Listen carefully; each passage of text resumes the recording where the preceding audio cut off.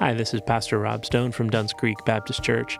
We want to thank you so much for listening to our weekly audio sermons podcast. Duns Creek Baptist Church is a community alive by grace and known by love. We long to be a force for good here in Putnam County, Florida. You can learn more about us on the web by visiting dunscreekbaptist.org or visit us any Sunday morning at 10:30 a.m. for worship. Now please enjoy the message.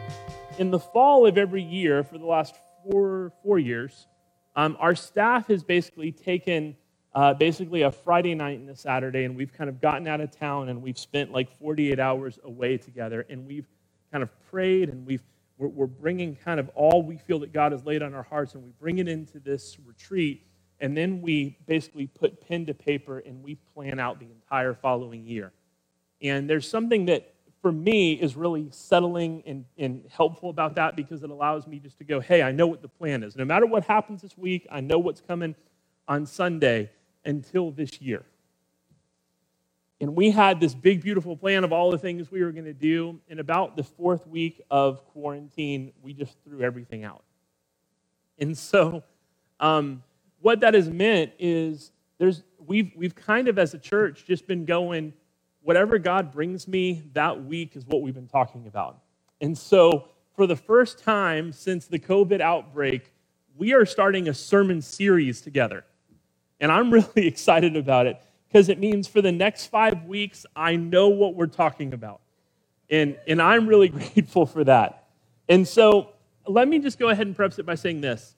How many of you grew up in an evangelical church? Okay.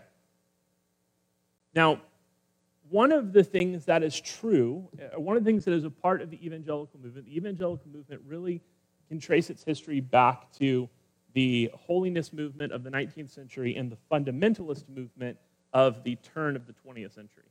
And what is true about both of those movements is also true about the evangelical movement, is that we are a people who are Adventist, meaning that we are people who are looking forward to the coming return of Jesus.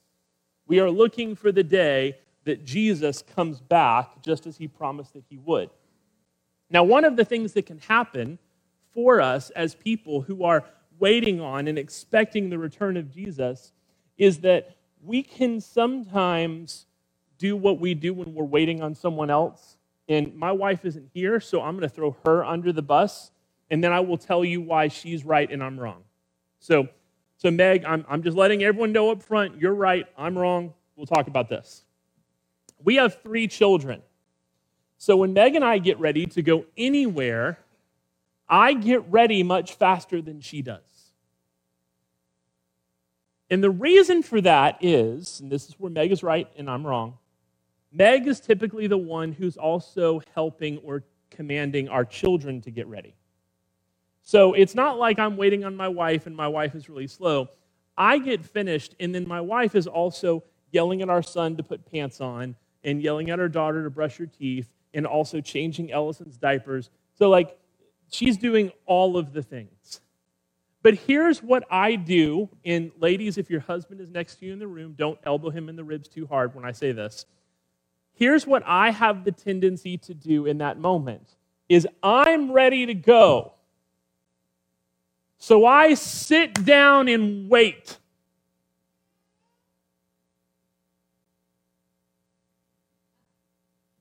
Tell me my wife's not the only one who's looking at that picture. Frustrated, running late, kids are running around, and your husband is sitting in the recliner, frustrated, doing nothing. And unfortunately, that's me a lot. Now, I think the reason for that is that we tend to think of waiting as passive. We think of waiting as something that we do passively, meaning that when I'm waiting, I'm not doing anything. I don't have any responsibilities while I'm waiting because, after all, I'm waiting on you. And I think if we're honest, there's a certain element of that kind of Adventist idea that we are waiting on the return or the second advent or the second coming of Jesus. And so as we are waiting on that moment, what can sometimes happen for us as evangelical Christians is that we end up doing a lot of this. Just waiting. Just waiting. And so what I want us to talk about, especially in this moment, because what is happening right now in this moment is that we are living in an unprecedented moment of our lives, meaning there are things going on right now that we've never had to deal with as 21st century Americans. And since we've never had to deal with it in our lives anymore, we look at it as something that is subjectively unprecedented, when the truth is it's just unprecedented in our lives.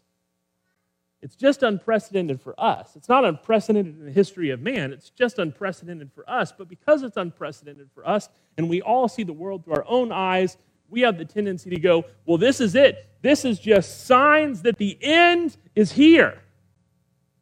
This is just signs that we're living in the end times. This is it. Jesus is going to be back now any moment. And I have nothing bad to say about that belief. I've got nothing to say. If that's what you believe, awesome. My concern is that we have the tendency to look around and go, well, we're living in the end times. We're living in the end. It's about to end any moment. And instead of that invigorating us, instead of that giving us all this energy and power and sense of immediacy to be the people God has called us to be and to do what God has called us to do, there's a whole lot of sitting down and waiting. There's a whole lot of sitting down on the recliner and going, all right, God, come on. And so what I want us to focus on over the next 5 weeks is I want us to look at this idea, and there are a couple of places in the Bible where we see a very clear eschatology. Now, eschatology is a fancy way of saying how we view the end times. But there is a letter, in fact, it's Paul's earliest letter, where Paul lays out a pretty compelling eschatology for a group of followers of Jesus who had the expectation that Jesus would return in their lifetime. And so in the first century, Paul is writing a letter to a group of people who had the expectation that Jesus was going to come back in their lifetime, and then they're looking around at some of their friends and some of their family and some of their fellow church members who have died, and Jesus hasn't come back yet. And they're really struggling with that. They're really struggling with that idea. They're really struggling with what does that mean for them as they're walking through this reality of going, hey, Jesus promised he's coming back, and we thought he was going to come back before we died, and now there are people dying, and we don't know what to do with that. And so Paul writes a letter. It's the first of 2 letters that we have recorded in Scripture to a group of people in the city of Thessalonica. Thessalonica is a city of Macedonia, the northern part of Greece. And he writes this letter to the people of Thessalonica, laying out for them in the New Testament letters of Paul the clearest picture of Paul's eschatology. And if I could put it in 5 words, this is what I've done to give us our sermon series title. So over the next 5 weeks, we're going to study Paul's first letter to the church in Thessalonica, what you have in your Bible as 1 Thessalonians. In the sermon series I have entitled, This is Not the End. This is not the end. But in order for us to understand the context of this letter, in order for us to understand the background of this letter, and for us to see where we are going today, it is important to understand how it is that Paul came to encounter this community in Thessalonica. And so for that, we're going to look at Acts chapter 17. I should probably turn this on first. That would help. There we go. Acts chapter 17, verse 1. After they passed through Amphipolis and Apollonia, they came to Thessalonica, where there was a Jewish synagogue. As usual, Paul went into the synagogue and on 3 Sabbath days reasoned with them from the Scriptures, explaining and proving that it was necessary for the Messiah to suffer and rise from the dead. This Jesus I am proclaiming to you is the Messiah. Some of them were persuaded and joined Paul and Silas, including a large number of God-fearing Greeks or Gentiles, as well as a number of the leading women. And by the way, isn't that what you want to say about your church? That our church has a number of the leading women? Seems like a nice thing to be able to say about your church. But the Jews became jealous, and they brought together some wicked men from the marketplace. They formed a mob and started a riot in the city. Attacking Jason's house, they searched for them to bring them out to the public assembly. When they did not find them, they dragged Jason and some of the brothers before the city officials, shouting, "These men who have turned the world upside down have come here too." And Jason has welcomed them. They are all acting contrary to Caesar's decrees, saying that there is another king, Jesus. So Paul and Silas show up in Thessalonica, and they begin to do what they did everywhere they went. They began to preach the gospel. They began to reason with some of the Jewish people in the synagogue, and they began to explain that this Jesus is the Messiah. This Jesus who came and who ministered and died and rose again, he is the one we've all been waiting for. And a number of the Gentile believers, so there were Gentile believers, they were Gentiles racially, but by faith, they had started to believe in the Jewish God.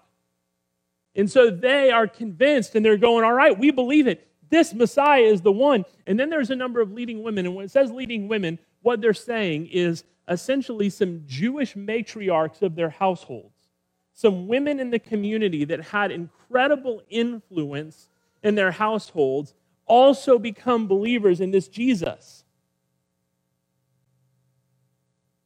And then the people get mad.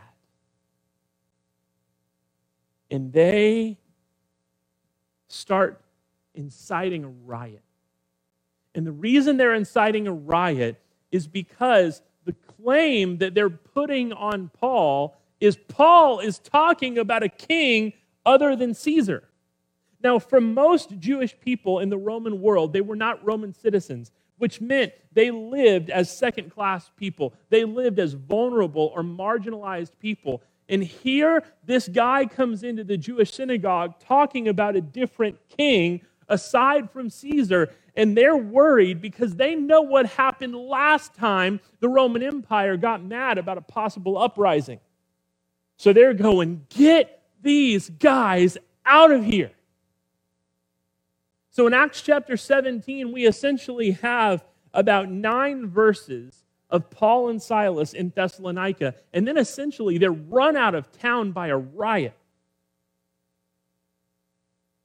So Paul is writing a letter, his first letter that we have recorded in Scripture, and he's writing a letter to the people of Thessalonica that he loves and he cares for, but he had to flee from them for the very safety of his life. Essentially, at risk of his own life, he's running out of town. So he's just told these people about Jesus. He's just shared the gospel message, and then he's got to leave or he might be killed. If you continue reading Acts chapter 17, we know that the riot is so incensed. We know the people are so angry. They actually follow him in Silas to the town of Berea, and they follow him there, attempting to kill him there as well. So Paul is writing a letter to the people of Thessalonica, and he knows that they have received the gospel message. He knows that they believe in Jesus, but he also knows that if that's how angry the people were in the city, that this group of people who has just become believers, they are going to face a radically uphill battle. They are going to face all kinds of persecution. They are going to be unbelievably unpopular. Many of them are going to lose their jobs. Those who were a part of artisan guilds, which is the earlier way of saying they were a part of unions, they ended up getting kicked out of the guilds that they were a part of. Essentially, to claim that you were a believer in Jesus in Thessalonica could have cost you everything. And Paul wants to be there. He wants to be there with them and pour into this community. But all he has time for is, let me tell you about Jesus. Now I got to go. So Paul writes a letter to them. Paul writes a letter to this community of faith-filled people who are facing every possible persecution, who are facing every possible form of intimidation. And Paul's writing a letter to them to do two things. He wants to champion them. He wants to champion them in their cause. He wants to celebrate them. He wants to encourage them. And he wants to challenge them. He wants to challenge them because they've put their faith into Jesus that they believe is coming back in their lifetime. And so there is the tendency to kind of rest on their laurels. There is the tendency to kind of just sit back and go, all right, well, we are waiting then.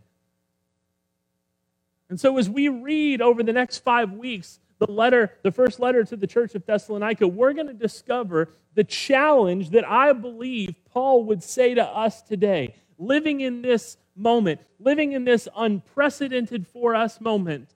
These are the words that I believe Paul would say to us, and we're also going to see the challenge that I believe Paul would lay upon us.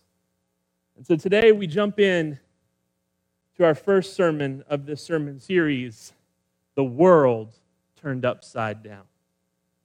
The World Turned Upside Down. Now, I'm a big fan of the musical Hamilton, so I've been singing this song, The World Turned Upside Down, a whole lot. But I love this idea of the world turned upside down because how many of us right now feel like we're living in a moment where the world has turned upside down? How many of us feel like we are living in the world turned upside down moment? So these are the words of Paul. This is what Paul writes to the church of Thessalonica, 1 Thessalonians chapter 1, and this is what we read. Paul, Silvanus, and Timothy to the church of the Thessalonians, in God the Father and the Lord Jesus Christ, grace to you and peace. Grace to you and peace, because remember, it was not peaceful when I left. Grace to you and peace, because peace is not what you are living in. Grace to you and peace, because your peace can't be dependent upon your circumstance or your situations. We live in a peace that comes not from our surroundings. We live in a peace that comes from Jesus Christ. Grace to you and peace. We always thank God for all of you, making mention of you constantly in our prayers. We recall in the presence of our God and Father your work produced by faith, your labor motivated by love, and your endurance inspired by hope in our Lord Jesus Christ. For we know, brothers and sisters, loved by God, that He has chosen you, because our gospel did not come to you in word only, but also in power, in the Holy Spirit, and with full assurance. You know how we lived among you for your benefit. And you yourselves became imitators of us and of the Lord when in spite of severe persecution, you welcomed the message with joy from the Holy Spirit. As a result, you became an example to all the believers in Macedonia and Achaia. For the word of the Lord rang out from you, not only in Macedonia and Achaia, but in every place that your faith in God has gone out. Therefore, we don't need to say anything, for they themselves report what kind of reception we had from you, how you turned to God from idols to serve the living and true God and to wait for His Son from heaven, whom He raised from the dead, Jesus, who rescues us from the coming wrath. Now, a couple of things before we get into the meat of today's sermon. There's something so incredibly beautiful about Paul's words here.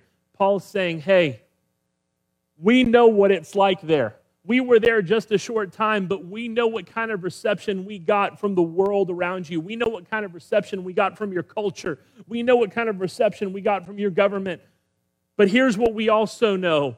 We know that in the midst of all of that, your faith has proven true. In the midst of all of that, by the power of the Holy Spirit, with full assurance, you have stood up and you have said, I don't care what it costs, and I don't care what it's going to mean. I am going to stand for Jesus. And when people live like that, when people live that kind of radical commitment, the whole world takes notice. The whole world takes notice.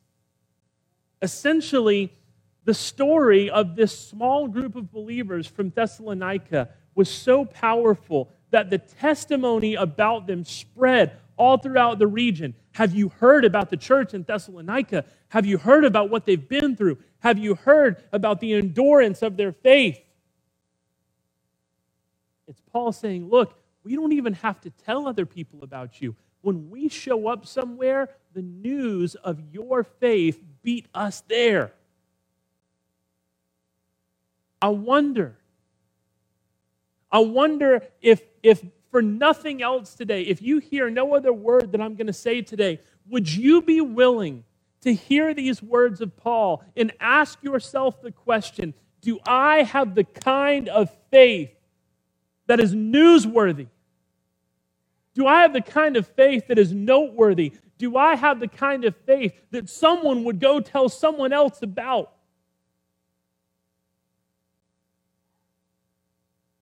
Because here's where I think our subjective experience as 21st century Americans has given us a skewed sense of the moment we're living in.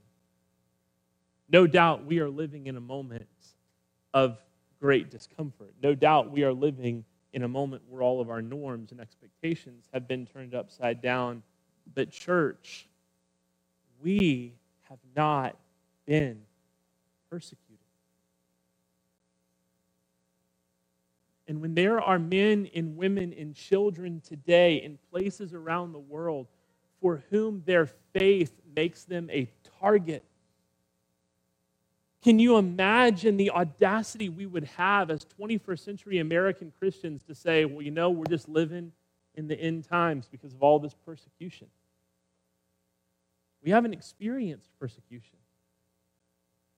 So the question for us is not, have we experienced persecution? The question becomes, when the moment comes that you experience persecution, when the moment comes that your faith will cost you something, will your faith stand in such a way that the world around you will stand back and take note? Will your faith stand in such a way that the world around you would go, I will tell you, I don't believe what they believe, but I have zero doubt that they believe it. I may not believe in the Jesus they believe in, but I will tell you this, there is no one who lives out love more compellingly than this person. Would we be the kind of people that in the midst of persecution would have a newsworthy and noteworthy faith? Because that's the compliment Paul has just given the church of Thessalonica. Paul has just said to them, the news of your faith has spread far and wide. We don't even have to tell people about you because everyone is amazed by your faith. I wonder what would happen today in Putnam County, Florida, if the people who are called and redeemed of Jesus Christ lived out a kind of faith that was newsworthy and noteworthy to everyone else in this community. I wonder what might happen in this county. I wonder what might happen in this state. I wonder what might happen in our nation. I wonder what might happen on the face of this globe if we would be willing to be the people who live a newsworthy faith. So 2 places I want to look at in this first chapter, and then we're going to let you go. Number 1, verse number 3, we recall in the presence of our God and Father your work produced by faith, your labor motivated by love, and your endurance inspired by faith in our Lord Jesus Christ. Let's be honest. We're all a little tired. We're all a little tired. We're all a little exhausted. We're all a little bit frustrated with the moment that we're living in. And so for us to be people whose faith is newsworthy or noteworthy, it's going to mean that we have to go further than we think we can. It means we're going to have to do more than we think we should have to. And it's going to mean that we have to do all of it for longer than we think we have the capability of doing. But think about what Paul is saying here. Your work produced by faith. Your labor motivated by love. Your endurance inspired by hope in our Lord Jesus Christ. If we are to be disciples of Jesus who work in labor with endurance in this moment, if we are going to be the men and women and children of Jesus, if we are going to be the followers of Jesus who work in labor and endure in this moment, it will require faith in love and hope in Jesus. There is no other source of what God has commanded us to do. There's nothing else we can hope for. It's not like we can go, it was really hard for me to work in labor with endurance, but it worked out okay because I had enough money. It was really hard for me to work in labor with endurance, but it worked out okay because I have a really great family or because the neighborhood I live in is phenomenal. The only thing that's going to give us what we need to be the disciples that God has called us to be in this moment is we've got to have faith in love, in hope, in Jesus. Jesus is the source of everything we need. And I think so often in moments like this, we tend to look around and we start looking as if other things can be the source. We start looking around expecting other things to be the source. Christ alone is the source of our faith, in our hope, in our love. So put your faith and your hope and your love in Jesus. And this is what we read in verse 10. And what we read in verse 10 is what's going to kind of clue us in to where Paul is going over these 5 chapters. And if you were with us a few weeks ago, or if you've been with us on Wednesday nights just a few months back, I've actually talked a lot about this lately because I feel like this is something that God has really been bringing a freshness to my heart and my mind about. This is what we read Paul say at the end of chapter 1. And to wait for his Son from heaven, who he raised from the dead, Jesus, who rescues us from the coming wrath. Now, here's what I need you to understand. Paul is writing this letter in the aftermath of the death and resurrection and ascension of Jesus. He is writing this letter before the return of Christ. In the space in between, in the tension in between the resurrection and the second coming, Paul says these words. It's Jesus who rescues us from the coming wrath. Now, I want you to catch the tense here because we're going to dive in just for a moment into the nerdiness of the Greek language. Now, the Greek language has something in it that the English language does not. So when we use verbs, we use them in a tense. We use them in a past, present, or future tense. That's how we speak in English. In Greek, they have a fourth tense that is referred to as the perfect tense, which is something that is simultaneously true now and in the future.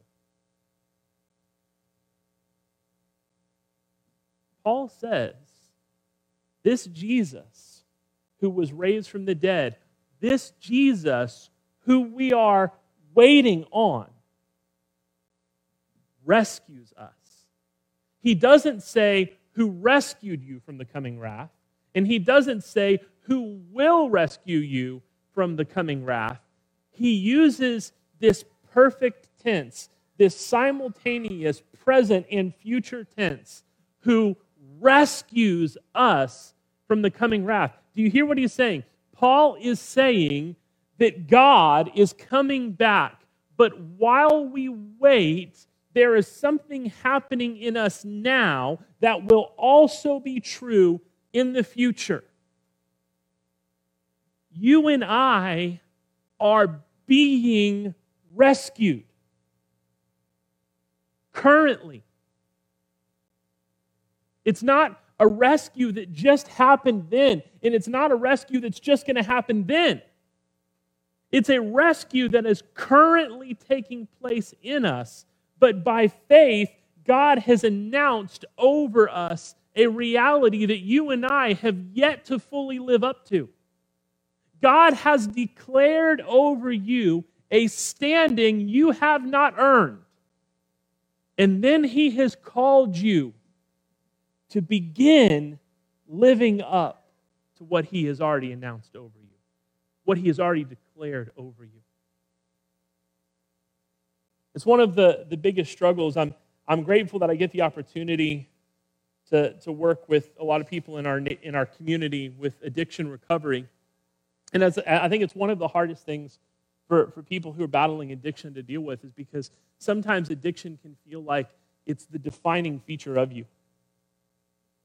But here's why I don't think that the answer to addiction is a bunch of programs in recovery. I think the answer to addiction is making sure that you're matching the programs in recovery with a faith in Jesus, with a faith in a Jesus who announces over you a truth that you have yet to fully live into, who announces and declares over us a truth we don't fully experience yet. We may not see it yet. We may not feel it yet. But by faith, we go, God, you have said this is true. And so what Paul is saying to the church in Thessalonica, he's saying, you're waiting on Jesus, the one whom God raised from the dead, who rescues you. He is rescuing you right now, and you will be rescued by Him in the future. It's this perfect tense of understanding that you and I are living in the process of rescue. But even when it doesn't feel like there's much progress in our process, God has said it is already done. You and I do not wait passively. And the reason that we don't wait passively is this: we are not waiting for rescue, because Jesus is here. We are not waiting for rescue. We're not waiting for a rescue that will come, because Jesus, by the indwelling power of the Holy Spirit, is right here, right now.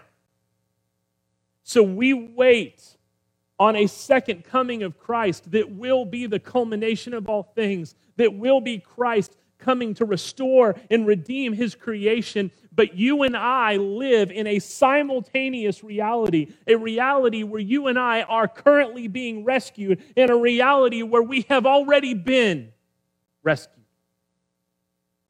Because we live not waiting on rescue to come, we live in the presence of the fullness of God through the power of the Holy Spirit. We are not waiting on rescue. Jesus is here. So this morning, as we close this first week together in this sermon series looking at Paul's Thessalonica, I'm going to have our worship team come back up, and they're going to lead us in this song that we sang right before I came up and preached today, but I love the words of this verse. It's just this declaration, this announcement that you and I are not waiting on a rescue to come. You and I are living in rescue.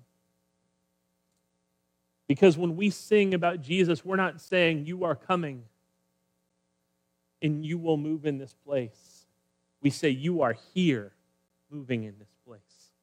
We say that you are here mending every heart. We say that you are here turning lives around because you and I are not waiting for a rescue that's coming. You and I are living right now in the presence of Jesus. So we're not waiting on a rescue to come. We are living in rescue. One word of Greek text, one tense of a Greek verb, and suddenly it all comes into beautiful clarity that you and I are not waiting. We're not passively waiting. We're not kicked with our feet back up on the recliner and frustrated, going, all right, when's it going to happen? You and I live presently in the rescue that's to come. We live presently in the rescue that's to come because Jesus is here.